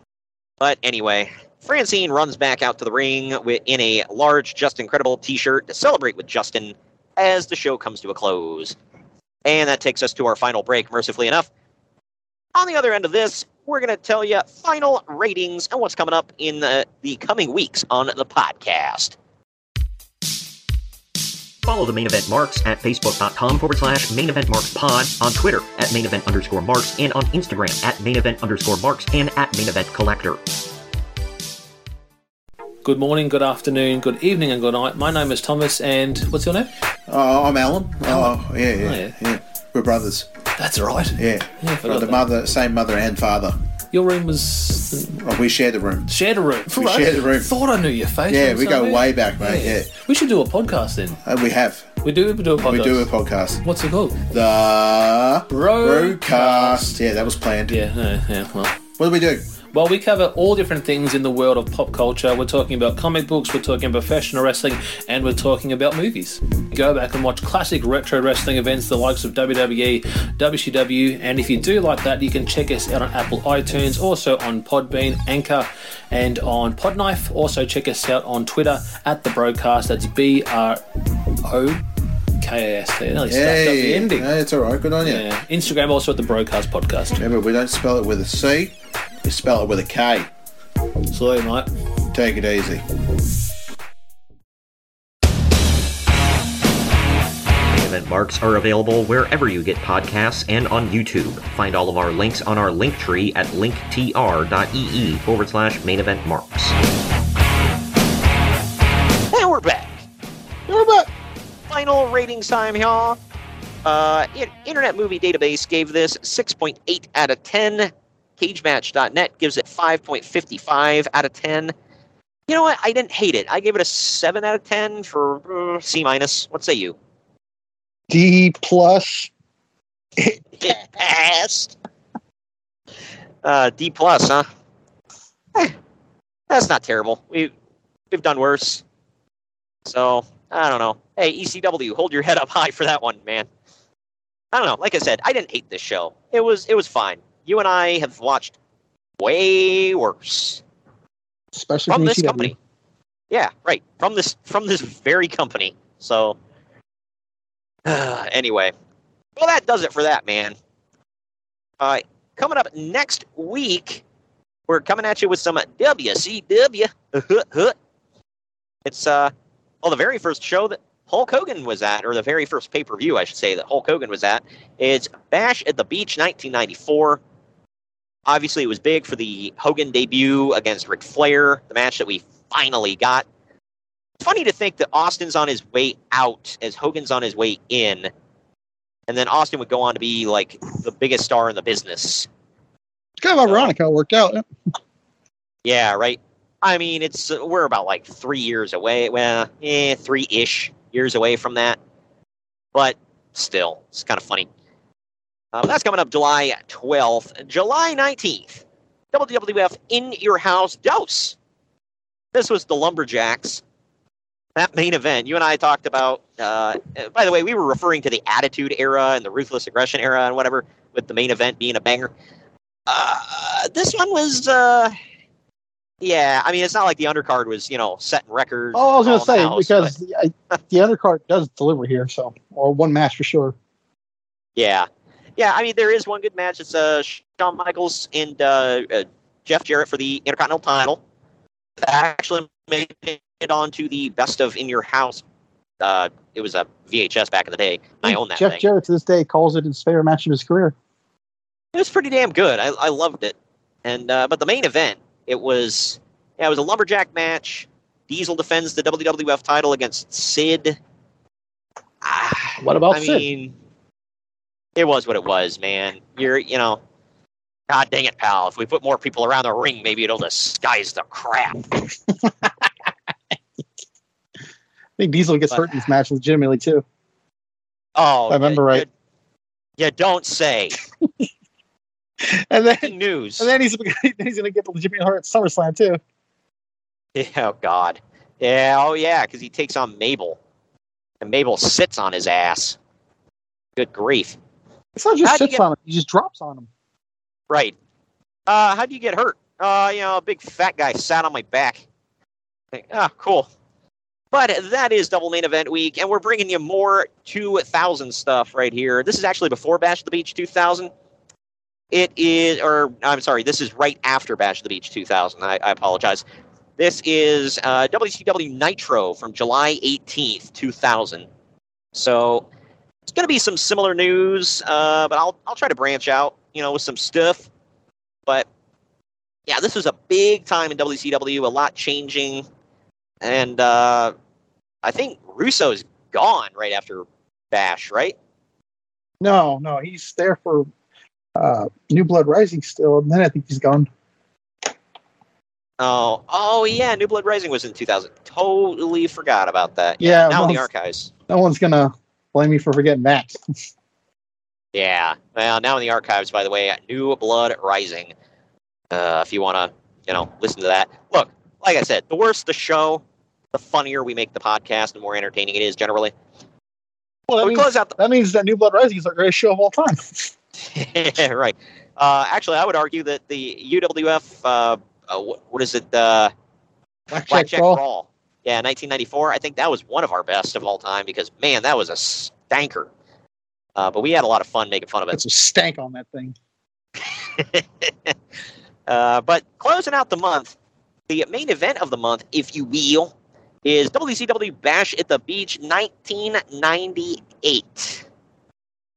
I don't remember. Well, okay, this one was headlined by the very publicized Karl Malone and DDP versus Hollywood Hogan and Dennis Rodman match, aka wrestling. And it delivers. Wink, wink. AKA wrestling versus basketball. Hey, man, two active, big-time NBA players main eventing your pay-per-view. Fresh off the NBA Finals against one another, by the way. Yeah, that's crazy. But, yeah, that happened, and we'll talk about all that. That'll be fun, going back to 1998. Look, I love 1998, but looking back, it kind of was a hit-and-miss kind of year for pay-per-views and such. But either way, that about does it for us. First of all, happy birthday, America. This is airing on July 5th, so yesterday was the 4th of July, Independence Day for America. I know we have a lot of international listeners that this day means absolutely nothing to you, so, I live in America, it means nothing to me, so it's okay. You sure about that? You sure about that? It means something to me because it's the birth of the nation, and I love fireworks and the cookouts and all that good stuff. So it's a fun time usually. I don't know why. I always look forward to the. Usually they have like festivals and crap. You go get something fried on a stick and listen to some like middle-aged cover band and whatever. But hey, you know what? That is the heart of America, Greg. Either way. But thank you for joining me today, Greg. Mm-hmm. We will see you all next week when we bring you WCW Bash at the Beach 1994.